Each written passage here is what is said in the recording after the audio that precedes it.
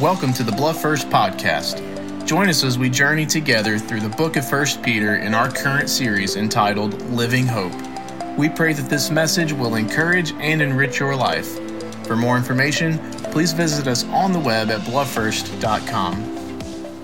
We are going to continue in a series we have been going through for the last couple of months in 1 Peter. We're in a series called Living Hope. And listen, I got great news for you. We are going to finish chapter 1 and start chapter 2. Isn't that exciting? We've been in chapter 1 for like 2 months, but it's going to be great. Before we do that, as you find 1 Peter chapter 1, you can go ahead and jump down to verse 22. Before we read that, I got a question. Do any of you have a video on the internet that you're like obsessed with, that you just watch over and over and over because it just makes you giggle? Anybody? Just me? Okay, a few of you. I've got lots of them, honestly. Too many to show this morning. Probably my all-time favorite video. It's like 3 seconds long. It's pointless, but it's my favorite. There's a grandma, and she's carrying a milk jug. I'm assuming it's empty because of the velocity at which she chucks it when I'm assuming it's one of her grandkids honks the horn at her. I think we have it here. So have you seen this? Let's run it back. Let's watch that again. It's worth watching twice. It's so good. I have probably seen that video, 1,000 times. And another video that I've watched a lot, I actually put on the internet myself. Our very own Walter Jackson, who's one of our best Kids First volunteers, got baptized right over there. And if you haven't seen it before, this is probably my favorite baptism of all time. Here's Walter.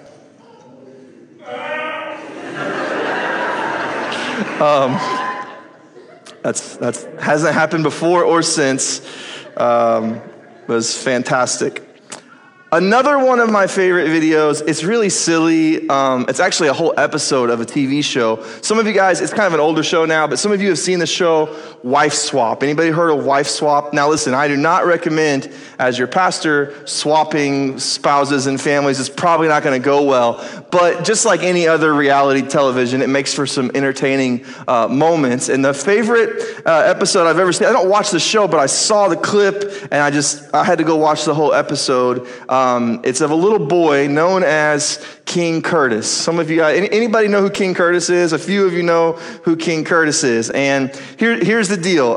Curtis's mom is swapped out for this other mom. There's this wife swap, and a lady named Joy shows up, and she's a military gal and a healthy eater, clean eater, fitness, all that. And so she's going to get them whipped into shape, and she's going to introduce healthy food and get rid of all the junk food. And suffice it to say, Curtis is not a fan. He is not happy about this. And so as silly as it's going to be, you're going to watch it, it's going to be ridiculous. You're like, why are we watching this in church? But it's going to set us up because we're going to be looking today at a picture of what it looks like for us to try to deal with living in a new family. When you and I became Christians, we joined a new family. We were adopted. And how many of you guys know you don't get to choose your siblings? Right? You're just given siblings and given members of the household. And so I'm going to propose to you that, as silly as this is, King Curtis is a picture of how we often behave in this new family that we are thrown into. It's easy to have a bad attitude. It's easy to not go with the flow, and especially when somebody tries to tell you how to eat. Amen? And so enjoy a minute or so here of King Curtis, and then we'll jump into our text. I need you guys to help me in the kitchen to fill these. Very happy to be blowing this away. Bacon. No, I want my bacon. I gotta tell you something. Bacon is good for me. She thinks, as Blue, she's a smart little girl, that she can do whatever she wants. No, that's not how she can do it in my family. She acts like she's the queen and we're the sorry people. Joy, I have been nice to you, but now I'm coming to the edge. I promise you one thing, okay? If you do not have at least one food that you like, I will buy you a piece of junk. Is that a deal? No, I keep losing at games, and I don't want to make the deal anymore. I am leaving, and you can't stop me. I'm packing my bags. And very, very prone to this. Oh, both in the road,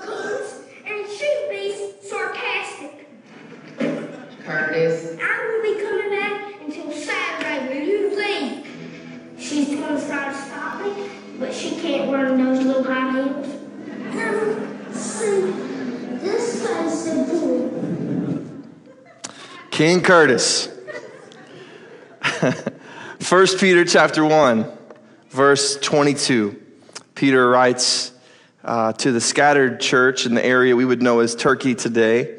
He continues with this thought of, man, this living hope that we've been given. How do we flesh that out? How do we live? Verse 22 says, having purified your souls by your obedience to the truth, what's the point of all this? For a sincere brotherly love. Love one another earnestly from a pure heart, since you have been born again, not of perishable seed, but of imperishable, through the living and abiding word of God. And then he quotes the Old Testament. He says, all flesh is like grass, and all its glory like the flower of grass. The grass withers, the flower falls, so it is with us. We wither and fade away, but the word of the Lord remains forever. And this word is the good news, the gospel that was preached to you. Look at verse 1 of chapter 2. So, put away all malice and all deceit and hypocrisy and envy and all slander. Like newborn infants, long for the pure spiritual milk, that by it you may grow up into salvation, if indeed you have tasted that the Lord is good. If we were to sum up the passage today, I think we could summarize that Peter is telling us we need to grow up into love. Elbow somebody, tell them, grow up. Grow up into love. And this looks like a lot of things, but he starts out with the why, the goal, how this is going to happen. And that goal is that we might have brotherly love, that we would love each other the way that we love our own blood relatives, that we would love earnestly. And that word earnestly is not something we use a lot, but it's kind of an athletic term, a fitness term, if you will. I had to look it up because I don't know a lot of fitness terms. But it's about stretching something out, maxing something out. Those of you who have been on a bench press lately, I'm told that after you do your set number of reps at the end, you're going to try to just get one more rep in, and it's going to stretch your muscles. It's going to be the difficult thing. Your spotter might have to even help you, but it's there to make you stronger. It's there to stretch you out. And Peter says, look, love each other earnestly. If you do this right, if you get these things in the right order, you're going to be able to love in a way that you didn't even think was possible from a pure heart. And what Peter is doing, and what honestly much of the New Testament is doing, is fleshing out for us what it looks like to obey what Jesus called the greatest commands, right? Jesus was asked once, teacher, what's the greatest command? And like any good Jewish boy or any Pharisee or rabbi or anybody else would have answered, he started with, the greatest command is this: love the Lord your God with all your heart, all your soul, all your mind, all your strength, all your eyebrows, all your toenails, everything, right? Love God.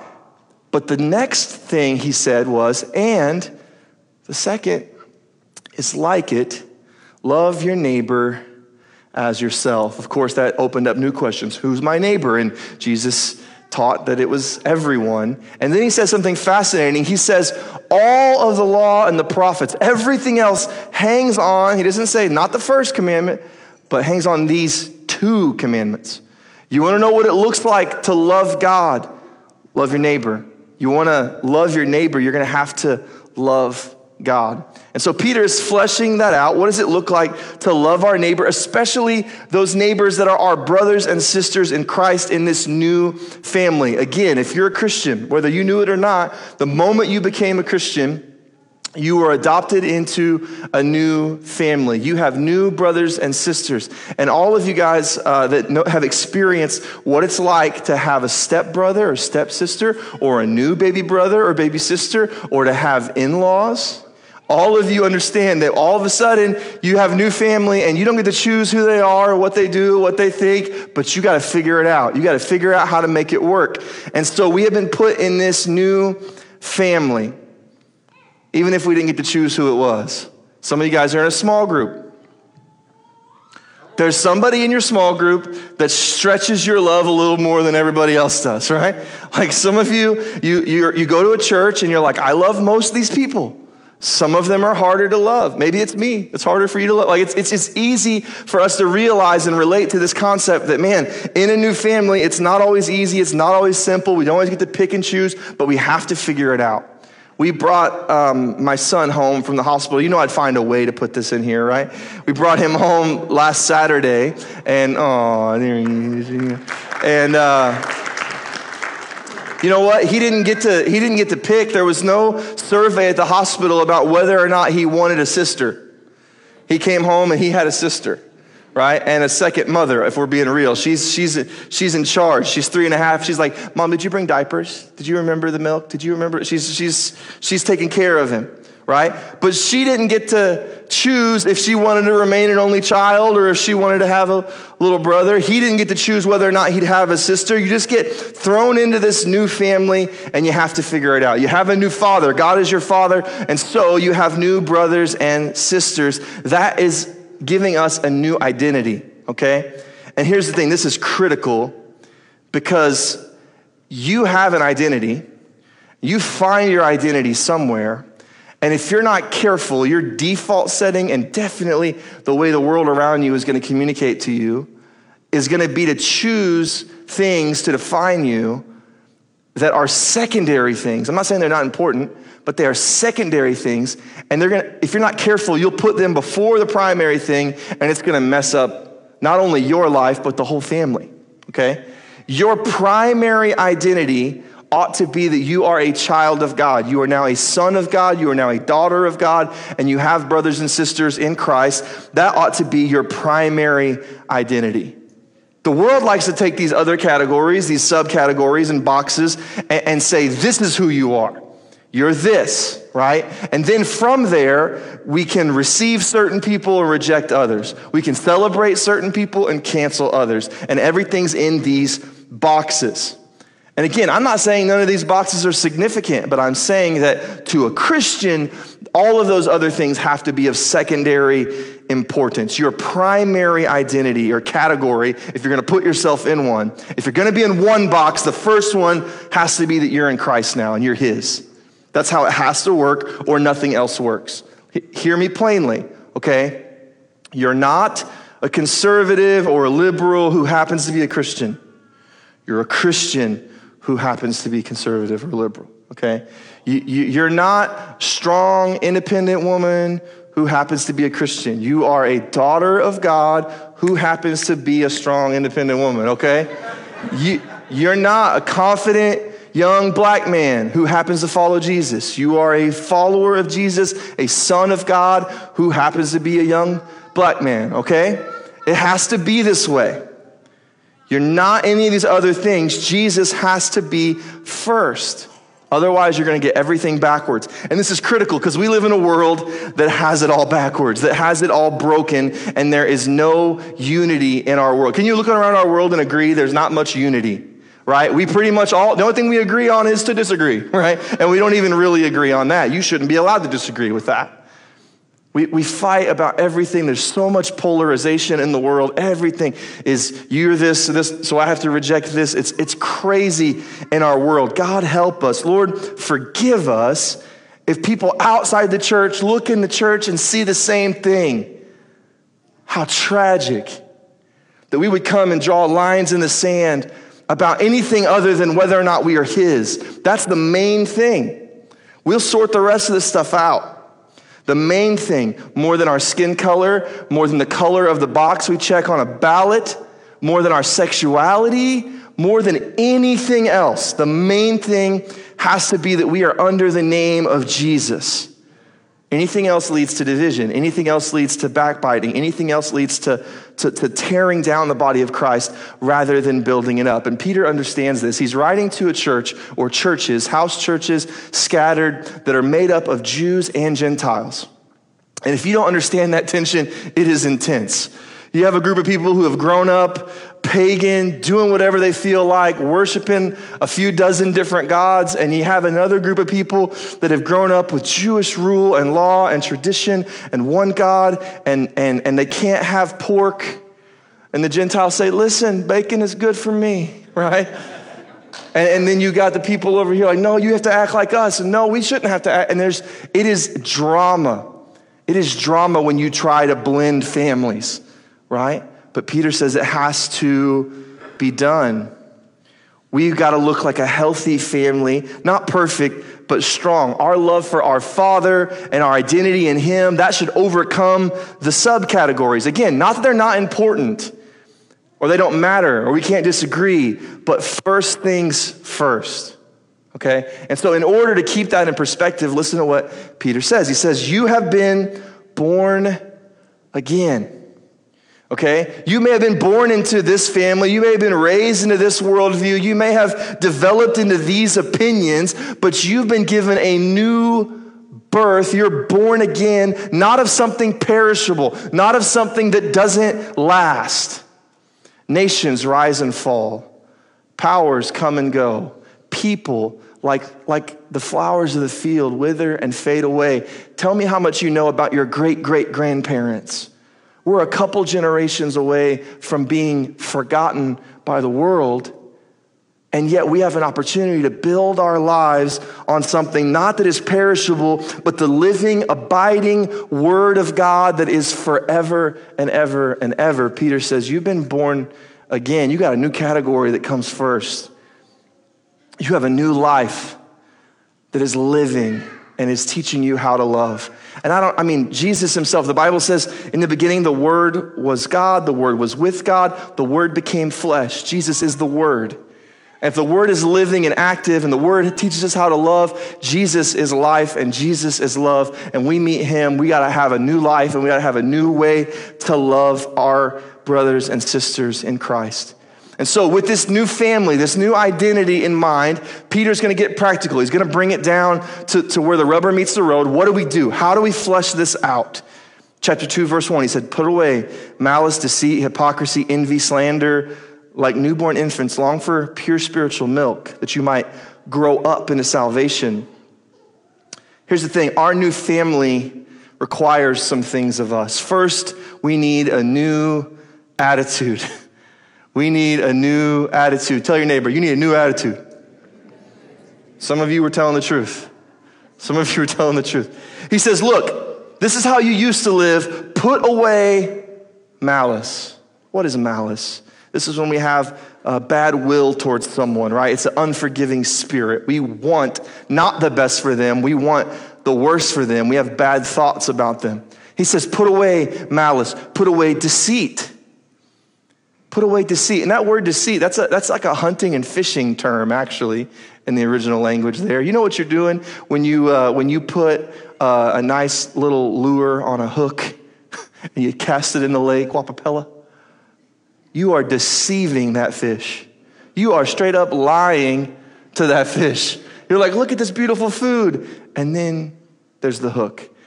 And Peter says, look, put away deceit. Don't hurt other people. Don't act one way, but you're really looking out for your personal gain.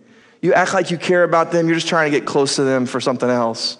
You got something to gain from that relationship or whatever. Put away deceit. Put away hypocrisy. There's a term we love to talk about. Don't pretend you care about stuff you don't care about. Don't hold other people to standards you don't hold yourself to. Don't pretend. Don't put on a mask. Don't be insincere.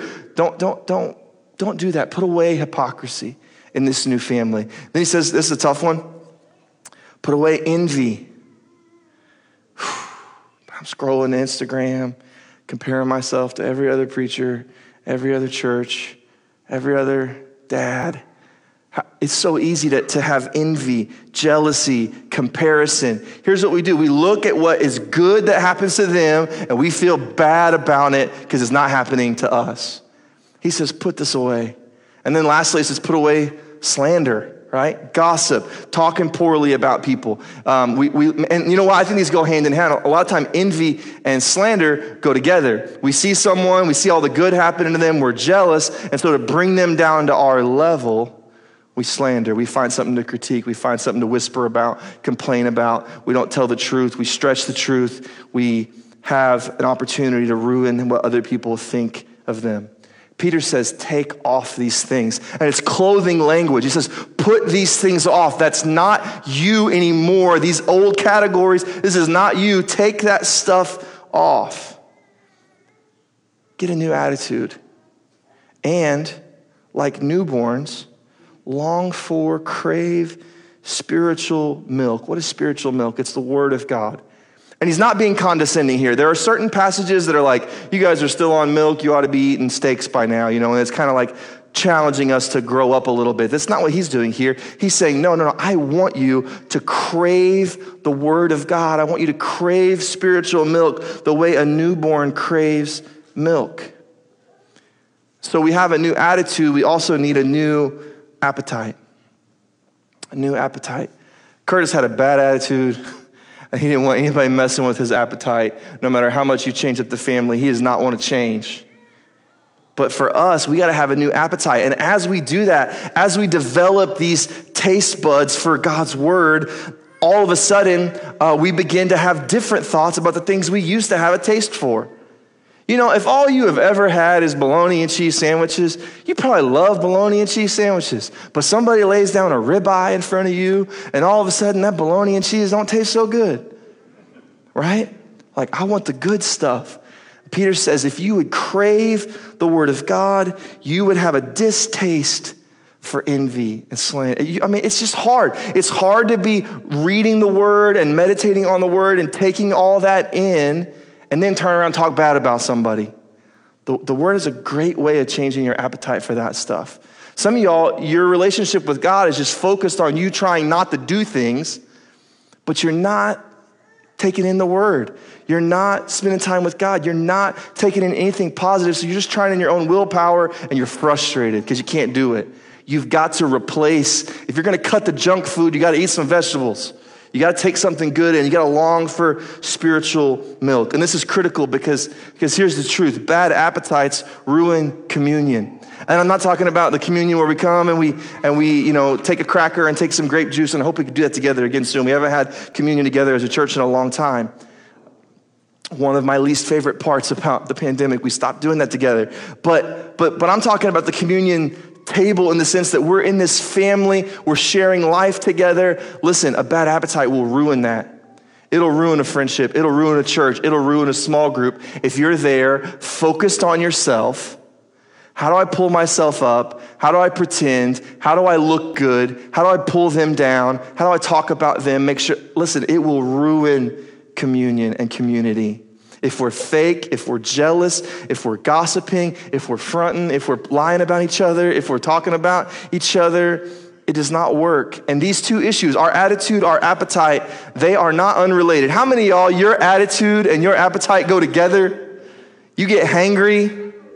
To quote the great theologians at Snickers, you're not you when you're hungry, right? You're not you when you're hungry. You've been given this new identity in Christ. You're not going to act like this son of God or this daughter of God if you never eat, if you never drink the milk, if you never put in what you need. You're going to walk around acting like somebody else, like the old you. Peter wants us to crave the word of God. You can have a Snickers too, but he wants you to crave the word. The ice cream Snickers is the best, isn't it? It's the best. But otherwise, we're not going to live like the sons and daughters that we are supposed to. We're going to live like our old selves. We're going to live like the world if we're starving spiritually. If we're going around, we're going to be pretending and compromising and backbiting. And it goes together. Those old habits, those old attitudes, they'll ruin your appetite. But listen, a good, healthy appetite for the word will ruin those old attitudes. The old saying is true. Sin will keep us from the Bible, or the Bible will keep us from sin. It's true. The word of God changes how we live, or the way we live will make us not have an appetite for the word of God.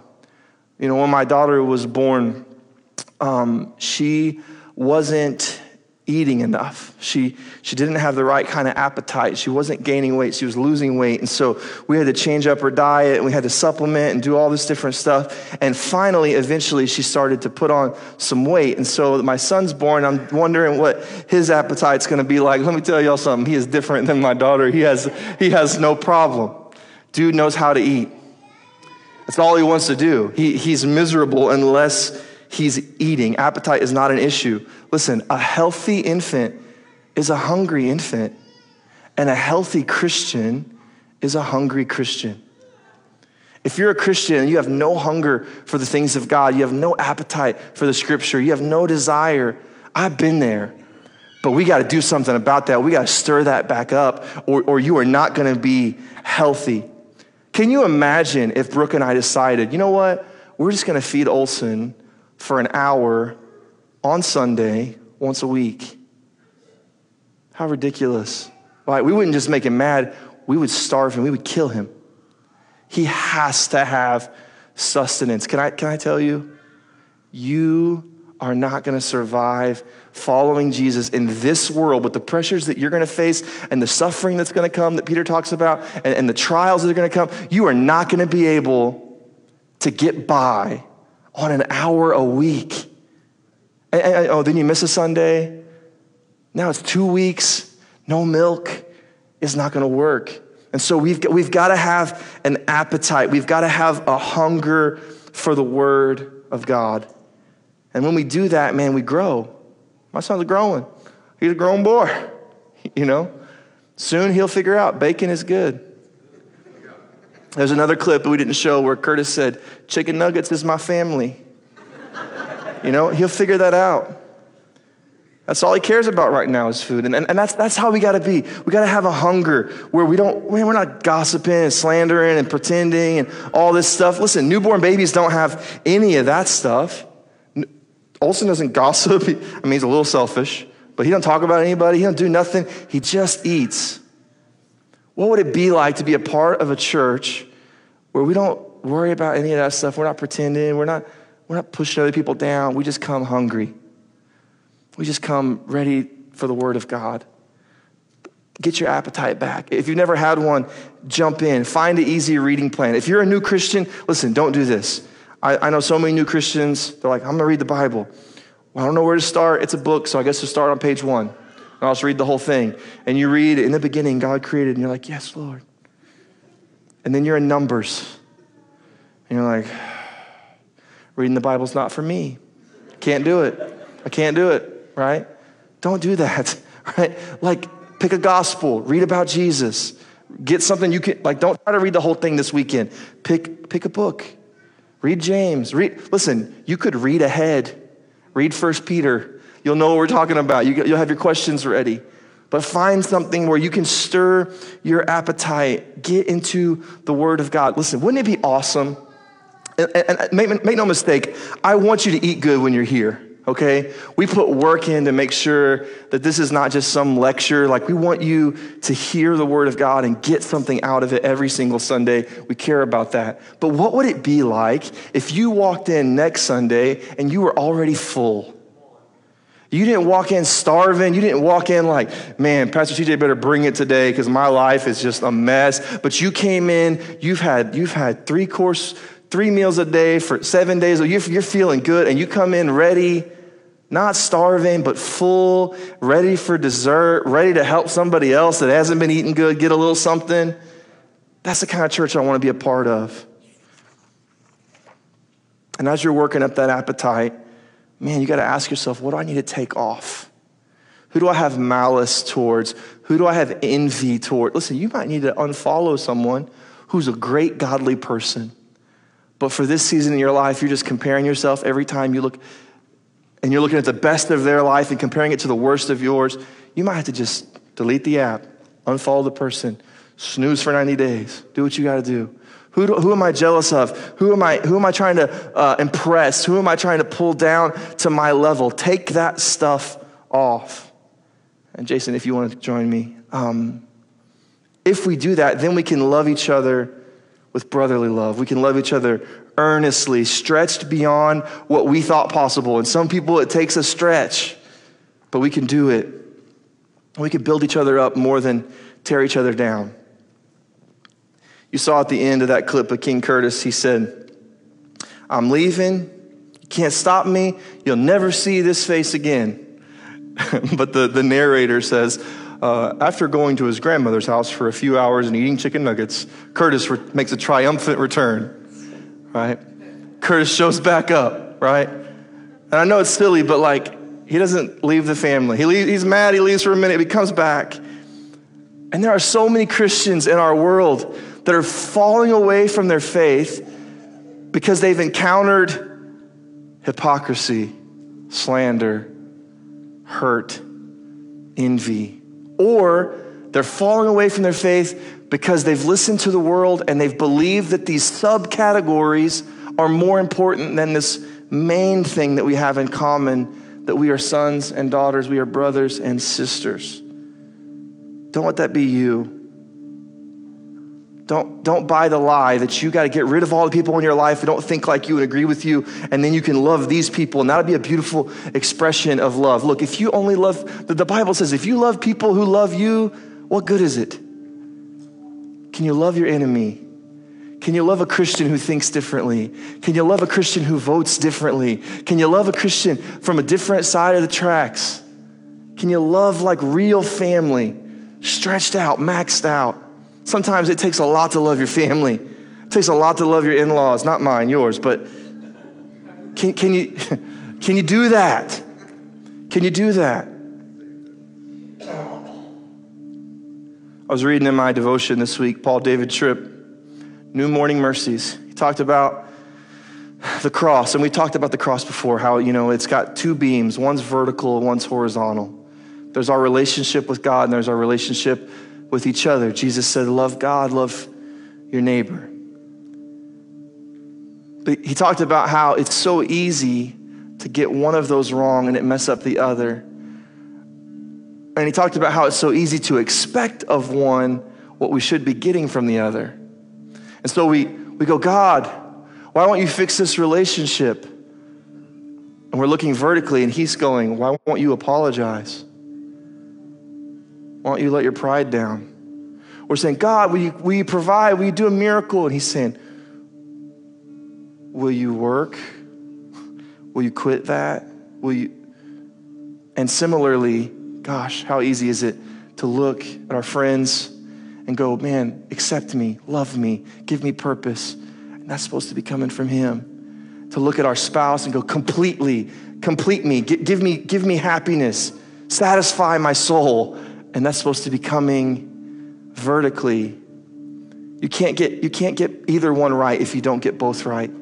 You might be really good at loving people, but listen, without the love of God, you are only going to be able to love them to your own abilities and in your own categories. There's going to be some people that are too big of a stretch. And similarly, you cannot love God fully and turn around and not love people. It doesn't work. You can't love me and hate my kids. You don't love me. And so we've got to make sure we get both beams of this cross right. Let's make sure we have our relationship with God right, our identity in him. We find our joy in him. We find our value in him. And then we turn around and we're able to love one another with a brotherly love from a pure heart, love one another earnestly, setting aside all this old stuff and craving the goodness of God's word so that we could serve each other better, so that we could crave spiritual milk. I'll leave you with this. Stand with me if you would. The very last part of our passage, verse 3. He says all this stuff, right? Put away all these stuff, crave spiritual milk. And then verse 3, there's an if. He says, if indeed you have tasted that the Lord is good. If indeed you have tasted that the Lord is good. Here's how I want to put it down Poplar Bluff terms. You can try as hard as you want to love the Bible and read the Bible. You can try as hard as you want to love people and be a good person. If you haven't tasted that the Lord is good, if you haven't been made new, if you haven't been saved and forgiven and transformed, all that other stuff is pointless. Jesus said there's going to be people that stand before me and say, Lord, Lord, we did so many things in your name. We were on a dream team. We went to small group. We shared life. We stepped up. We did it all. And he's going to say, I never knew you. It's a terrifying thought. So that's a question. If indeed you've tasted that the Lord is good, have you? Have you? And if you have, then we begin to set aside these things and we crave spiritual milk. I'm not here to condemn you if you're a Christian, make you feel like you're not saved, but I am here to ask you, are you saved? Do you know Jesus? Is he changing the desires of your heart? Do you have an appetite for him?